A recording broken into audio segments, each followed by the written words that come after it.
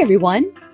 This is Joy Keller, Ideas Executive Editor, and I am so excited to welcome you to Ideas Listen and Learn CEC podcast, the fitness industry's first and only audible CEC program. Now, we know how busy you are, so we wanted to provide a handy way to help you listen, learn, and earn credits toward your certification renewal. Research has shown that physical activity increases comprehension. So whether you're out for a run, working out, or just doing the dishes, now you can cement your learning through this convenient option. Thank you for joining us. This episode contains information that has been approved for one CEC by more than 25 approval agencies, including ACE, NASM, AFA, ACSM, NSCA, and NFPT. In order to claim your CEC, you will need to pass a short quiz available for purchase in the Idea Store. Look for the link to the quiz in the show notes. In this episode, I will read 21 articles, 9 from our headlines news section, and 12 from our food for thought news section. This collection of evidence-based news stories will bring you up to date on fitness trends, exercise research, and the dynamic fields of diet, food, nutrition, and behavior change science. First, I will read 9 articles from our headlines section that were researched by our colleague and award-winning contributing editor, Shirley Archer. These were originally published in the July-August edition of Fitness Journal. In addition to the link in the show notes, the articles and the quiz can also be found at ideafit.com under the Articles tab. Article 1. Winning with Battle Ropes. Study shows fitness benefits in just 3 weeks. Battle rope workouts, the ones clients love to hate, offer a great reason to get back into the gym. In a 6-week study of 18 men and 15 women, ages 21 to 25, researchers found that high-intensity interval sessions with battle ropes improved muscle and aerobic performance in 3 weeks, and there was even more improvement after 6 weeks. Participants experienced gains in upper body VO2 max, shoulder flexion and extension strength, shoulder power output, and push-up and sit-up endurance. Workouts consisted of 10 half-minute bouts of all-out effort, interchanging between double and alternating whip exercises. 60 seconds of rest followed each work bout. Participants trained 3 times per week for 6 weeks, and midway through, study leaders increased the rope weight by 10 pounds. This study is published in the Journal of Strength and Conditioning Research. Article 2. Testing testosterone therapy. Exercise offers more benefits than supplements. If clients ask about the benefits of supplemental testosterone, you can share that circuit training provides more health benefits, particularly for vascular health, than testosterone cream for men with low to normal testosterone levels, according to a recent study. Researchers from the University of Western Australia in Perth conducted the study in response to growth in testosterone sales. Previous studies are mixed as to whether replacement testosterone is beneficial or not, or whether it provides additional benefit over and above the effects of an exercise program, said Principal Investigator Daniel J. Green, Ph.D., Professor and Cardiovascular Exercise Physiology Researcher. Investigators randomized 78 men, ages 50 to 70, with no history of cardiovascular disease, higher than normal waist circumference, and low to normal testosterone levels, into 4 groups: testosterone with no exercise, testosterone with exercise, placebo with exercise, and placebo with no exercise. The exercise program featured a supervised circuit of cardiovascular and strength exercises, which the men performed 2 to 3 times a week for 12 weeks. Data analysis revealed that exercise training increased testosterone levels, but exercise plus cream further boosted the hormone.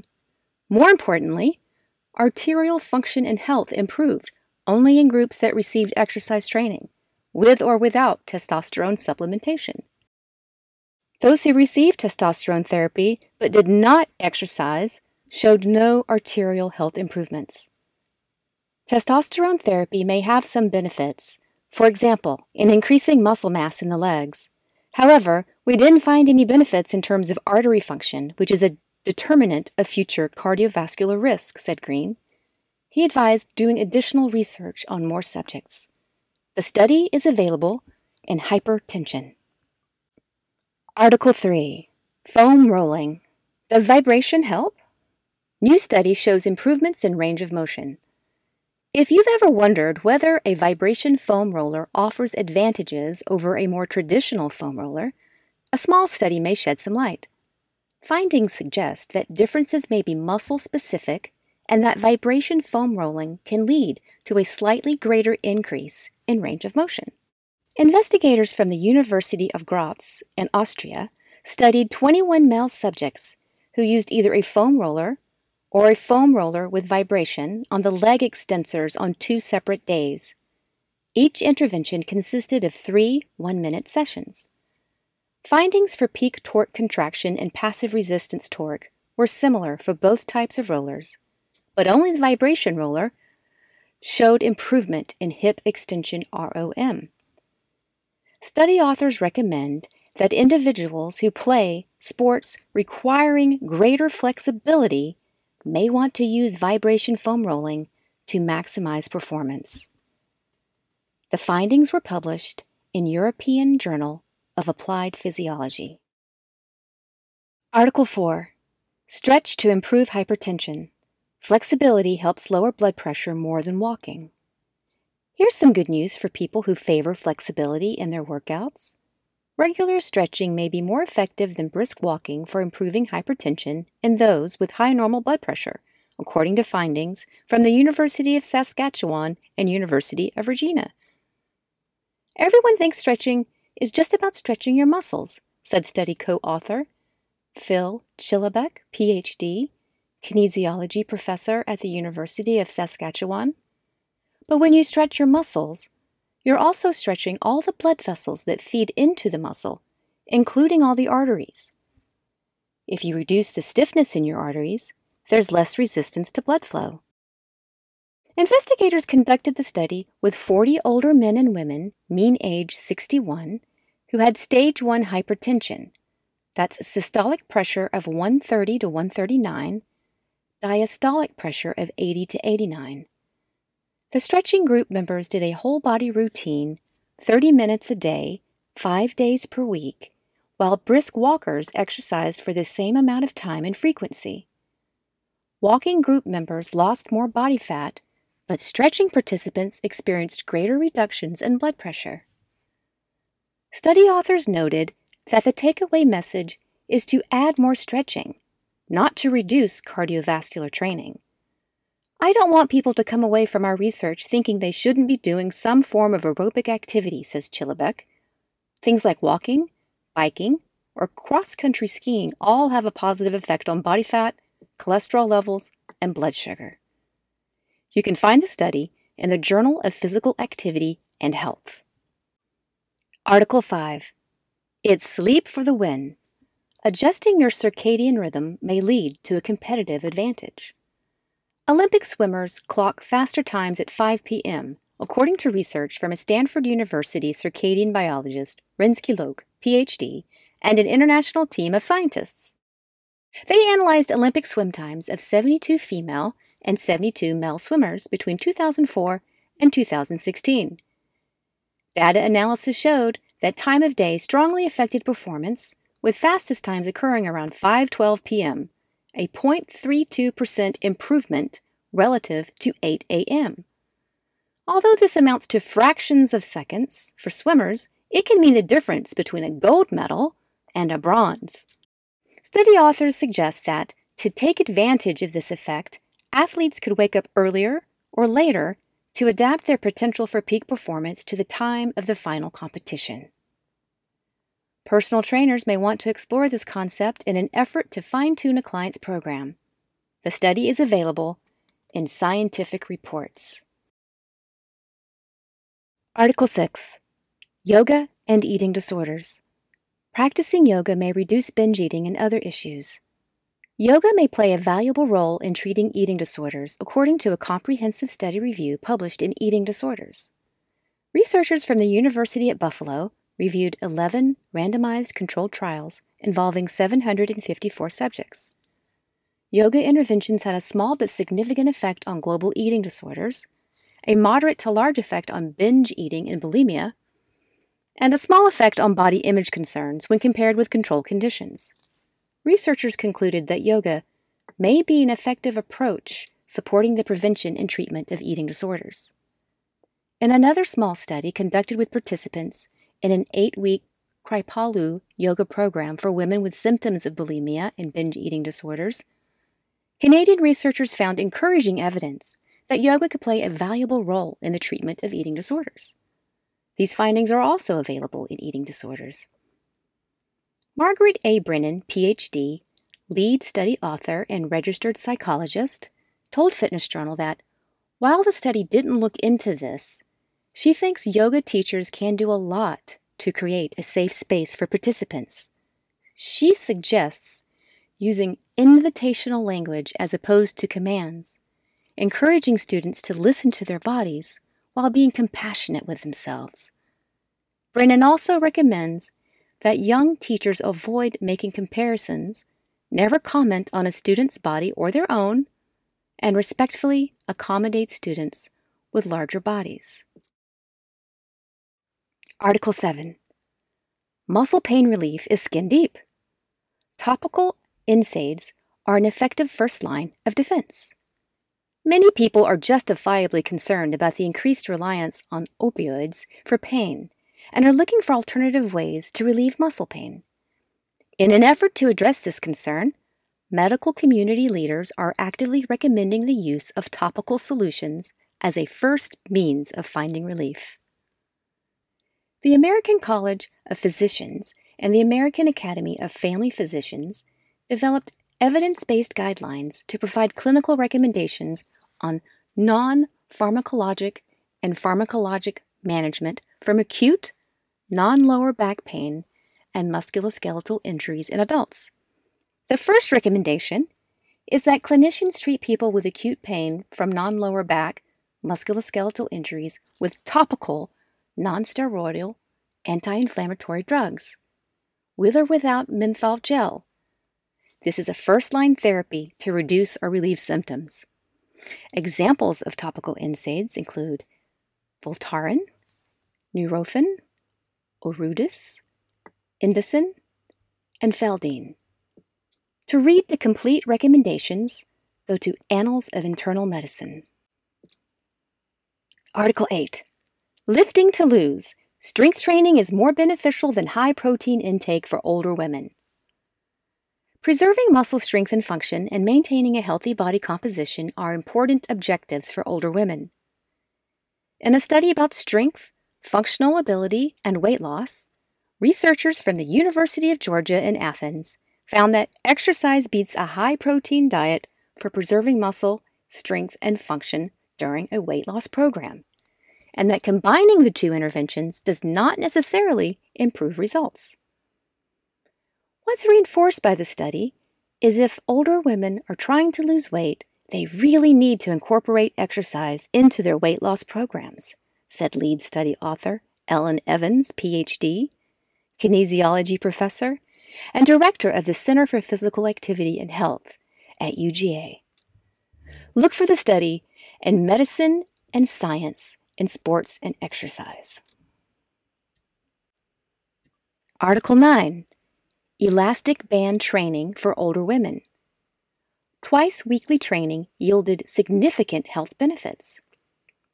With more people showing interest in resistance band training, no doubt for its convenience, low price, and easy portability, along with how easy it is for beginners to get started, researchers from Serbia and Croatia decided to study the effects of exercise modality in a chair program for older women. After a 12-week program of twice-weekly supervised training with bands, 84 women ages 66 to 84 showed significant improvements in functional fitness and in glucose, total cholesterol, in HDL and LDL levels when compared with a control group of women who did not exercise. Participants performed low-load, whole-body resistance exercises using an elastic band. The two-set training protocol consisted of 12 to 15 repetitions of each exercise per set, 40 to 60% of a 1 repetition maximum, with 1 minute of rest between sets. These were the resistance training exercises they used: knee extension, knee flexion, bent row, chest press, unilateral hip flexion, upright row, trunk flexion, biceps curl, overhead triceps extension, hip abduction, hip extension. Study authors noted that band training seems to be a viable training model that ensures high training adherence and offers an efficient strategy for preventing and reducing age-associated changes in metabolic markers and fitness levels in older women. The study appeared in the Journal of Sports Science and Medicine. That concludes the readings for headlines. Many thanks to author and contributing editor Shirley Archer for her research and writing. Next up, I'll read 12 articles from our Food for Thought news section that were researched by our colleague Matthew Cady, a registered dietitian and cookbook author who is also a James Beard Award-winning journalist. These articles were originally published in the July-August edition of Fitness Journal. In addition to the link in the show notes, the articles and the quiz can also be found at ideafit.com under the Articles tab. Article 1. The Plant Conundrum. Eating more plants is no eat better guarantee. Going from meat to no meat may result in a surprising and troubling change in the types of foods people choose to add to their diets. In a study published in the Journal of Nutrition, researchers divided more than 21,000 adults into 4 groups: meat eaters, pesco-vegetarians, whose diet includes fish, vegetarians and vegans, and analyzed daily food intake. The study found that vegetarians and vegans appeared to consume more ultra-processed foods. These are packaged foods like potato chips, ice cream, and the new wave of engineered meat and dairy substitutes, like foods made from textured soy protein and plant-based drinks made from soy, almond, or rice. Those who initiated a meat-free diet at a younger age were more likely to include more ultra-processed foods in their diet. Those who believe that steering clear of meat and dairy is enough to improve health should also check out a separate investigation published in the International Journal of Behavioral Nutrition and Physical Activity. Using 13 years of data from nearly 92,000 people, this study found that those with the highest likelihood of cardiovascular-related death in that time frame were more likely to eat the most ultra-processed foods. The takeaway here is that people pondering a plant-based lifestyle need to be educated on how to meet their nutrition needs using predominantly whole food options. Article 2. Souring on sweet fructose. Study says high fructose intake may harm the immune system. Here's another good reason why it's smart to walk away from that can of soda. A diet that is high in fructose, which suggests it contains too many sugary processed foods and drinks, could keep the body's immune system from functioning properly. And who isn't concerned about immunity these days? According to a report in Nature Communications, a team of British scientists found that exposure to high amounts of fructose intake could cause the immune system to be inflamed. This may prevent certain organs and body systems from functioning optimally and could lead to certain diseases. Article 3. Not tailored just for you. Taking a generic approach to nutrition messages may work best. Universal public nutrition messages, such as eat more whole grains, appear to be more effective at improving dietary habits than very specific advice tailored to individual needs. That's according to an investigation in the European Economic Review. Study participants were given a set budget to buy groceries. Those who received generic health information, applicable to society as a whole, typically filled their food baskets with more healthful items, less saturated fat, and less total fat than those who received either tailored nutrition guidance to help them prevent disease or no information at all. According to the researchers, this can be because the tailored information provided actually gives a better assessment of someone's health than they may have imagined, and therefore inadvertently gives them a free pass to continue to eat unhealthily. The finding bodes well for keeping public nutrition and health messages relevant to all as an effective method of improving eating habits. Article 4. The Great Egg Debate. Study further scrambles the science on eating eggs. Anyone else notice the conflicting science on whether or not we should eat eggs for good health? Confusing matters further is recent research published in PLOS Medicine linking egg consumption and dietary cholesterol to a higher risk of death from all causes, including cardiovascular disease and cancer. The study used a food frequency questionnaire to gauge egg consumption patterns in 521,120 U.S. adults and then evaluated how this intake related to mortality during 16 years of follow-up. Since egg white intake was not linked to higher death rates from disease, the researchers said it was the cholesterol found in eggs that likely accounted for a significant part of the higher mortality risks. But here's why you need to take a closer look. This study was observational, so it could not claim cause and effect. It also seemed to assume that egg intake patterns remained unchanged among subjects throughout the study period. What's more, it was not possible to say if cholesterol from eggs was more or less harmful than cholesterol from other sources, like red meat. Perhaps a high intake of whole eggs and cholesterol is a marker of an overall unhealthy diet and lifestyle, meaning eggs are not the sole mortality culprit. This really means that the question of how many eggs you can eat without worry remains unanswered. Recommendations vary based on individual risk factors, overall dietary patterns, and which studies you look at. Article 5. 10%. This is the drop in daily fruit and vegetable consumption among a range of American age groups since 2004, according to State of the Plate research conducted by the Produce for Better Health Foundation. The report shows that most Americans currently eat fruits and vegetables just once each day, or even less often than that. Vegetable consumption has seen the most significant decline, with a 16% drop in frequency. Despite decades of public health efforts, America's produce intake continues to be rotten. Article 6.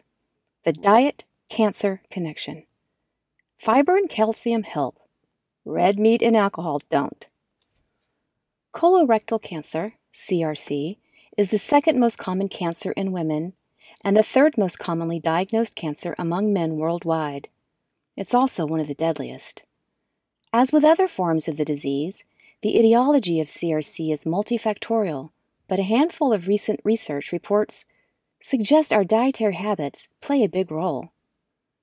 A 45-study meta-analysis published in JAMA Network Open uncovered strong evidence for a lower CRC risk with higher intakes of dietary fiber, dietary calcium in yogurt, and lower intakes of alcohol and red meat. Investigators from the National Cancer Institute in Bethesda, Maryland, found that people who consumed more whole grains, with the special types of fiber they provide, have a lower incidence of CRC. Using data from the expansive Nurses' Health Study 2, a report in the Journal of the National Cancer Institute pinpointed the Western diet, typically heavy in meat and processed foods along with their sugar, fat, and sodium, as being a greater risk factor for the early onset of a dangerous form of CRC compared with healthier, whole food dietary patterns, including Mediterranean and DASH, which stands for Dietary Approaches to Stop Hypertension. A review of evidence published in Gut suggests that high consumption of red meat and alcohol increases the risk of CRC, while a loftier intake of magnesium, folate, fiber, fruits, vegetables, and dairy has been linked to decreased risk. Catch the trend here? Article 6. Where's the beef? No-kill, lab-grown meat is a tough sell. To satisfy the increasing demand for food by a growing human population, cultured meat, also called in vitro or lab-grown meat, is presented by its advocates as a sustainable alternative for consumers. However, if burgers and chicken nuggets born from a lab are to take a bite out of livestock-derived proteins in the future, they will most certainly have to appeal to Generation Z consumers. Loosely, people born from 1995 to 2015. Generally, this demographic has a heightened concern for the environment and animal welfare. And yet, an online survey, used in a study published in Frontiers in Nutrition, found that 72% of Gen Z respondents were not ready to accept cultured meat. Respondents cited several concerns, including anticipated poor taste, health, and safety worries, and whether this is really a more sustainable option as advertised. Just 28% believed cultured meat was acceptable or possibly acceptable if the technology could be mastered. The upshot is that meat hailing from bioreactors instead of slaughterhouses will require a good PR team when, if ever, it's ready for a big rollout. Article 9. All diets can get you ripped. Plant protein can be just as effective as animal protein for muscle gains. We need two things to build muscle: resistance training and dietary protein. It's long been thought that protein from animals is superior for building bigger, stronger muscles than protein from plants. But new data show that when it comes to making muscle, a steady, high-protein, plant-only diet appears to work just as well. In the study, published in Sports Medicine, long-time vegan and omnivore men, average age 26, participated in a 12-week resistance training program. The men received a protein supplement, soy for vegans and whey for meat eaters, in sufficient amounts to ensure that everyone consumed 1.6 grams of protein per kilogram of body weight daily from a combination of whole foods and protein powder. At the end of 3 months, both groups showed significant improvements in muscle size and strength, with no difference between vegan and omnivore lifters. The authors concluded that as long as someone is getting the full amount of protein needed to support training, the source isn't so important. But plant-only people may need more supplementation to get the necessary servings. The researchers noted that vegan lifters needed about 58 grams a day of supplemental soy protein to get to 1.6 grams, whereas lifters in the omnivore group reached that mark with just 41 grams per day of more protein-dense whey. Further research is needed on other populations, such as women and older individuals, whose muscle-building responses to specific protein sources may differ from the responses of young men. Article 10. Skin Deep.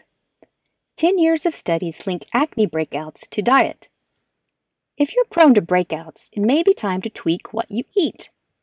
A review of 11 clinical trials and 42 observational studies discussed in the International Journal of Dermatology has linked the development of acne to several dietary factors, including diets with a high glycemic index, high glycemic load.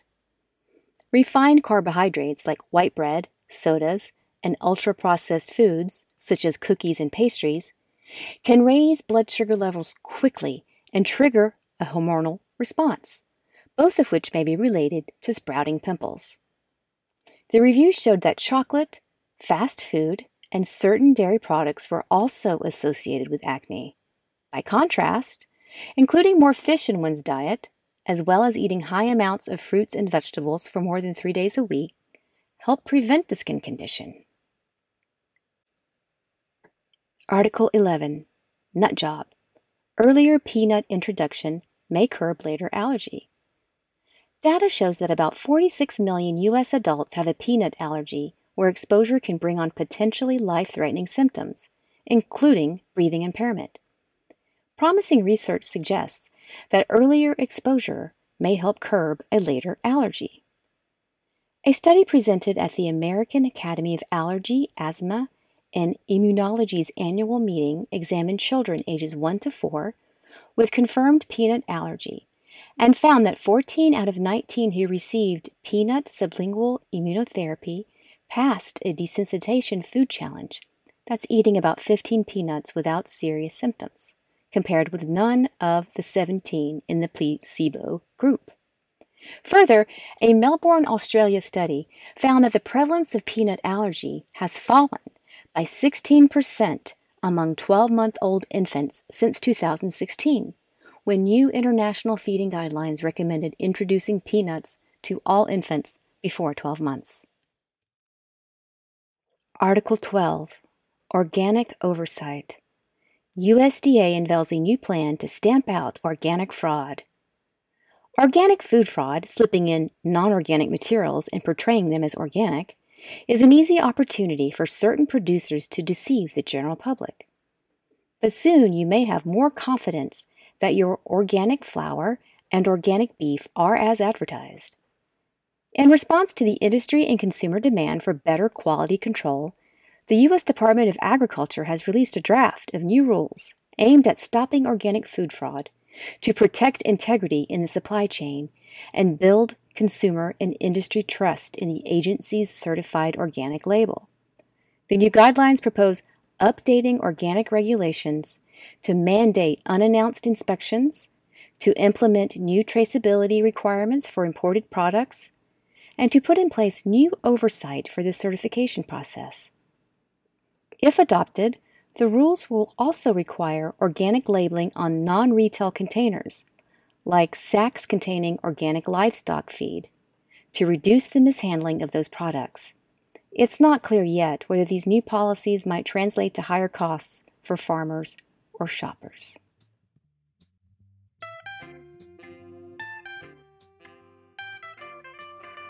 That marks the end of the readings for Food for Thought. Many thanks to registered dietitian and subject matter expert Matthew Cady for his research and excellent writing of Food for Thought, our popular food and nutrition news section. This concludes the education in this episode of the Idea, Listen and Learn CEC podcast. I am so happy you joined me for this episode. I appreciate your attention and your dedication to being the best professional you can be. Quick reminder that this education has been approved for one CEC by more than 25 certification agencies. In order to claim the CEC, you will need to pass a short quiz which is available for purchase in the Idea Store. The link is in the show notes. Stay tuned! We have more exciting content that has been approved for CECs coming soon.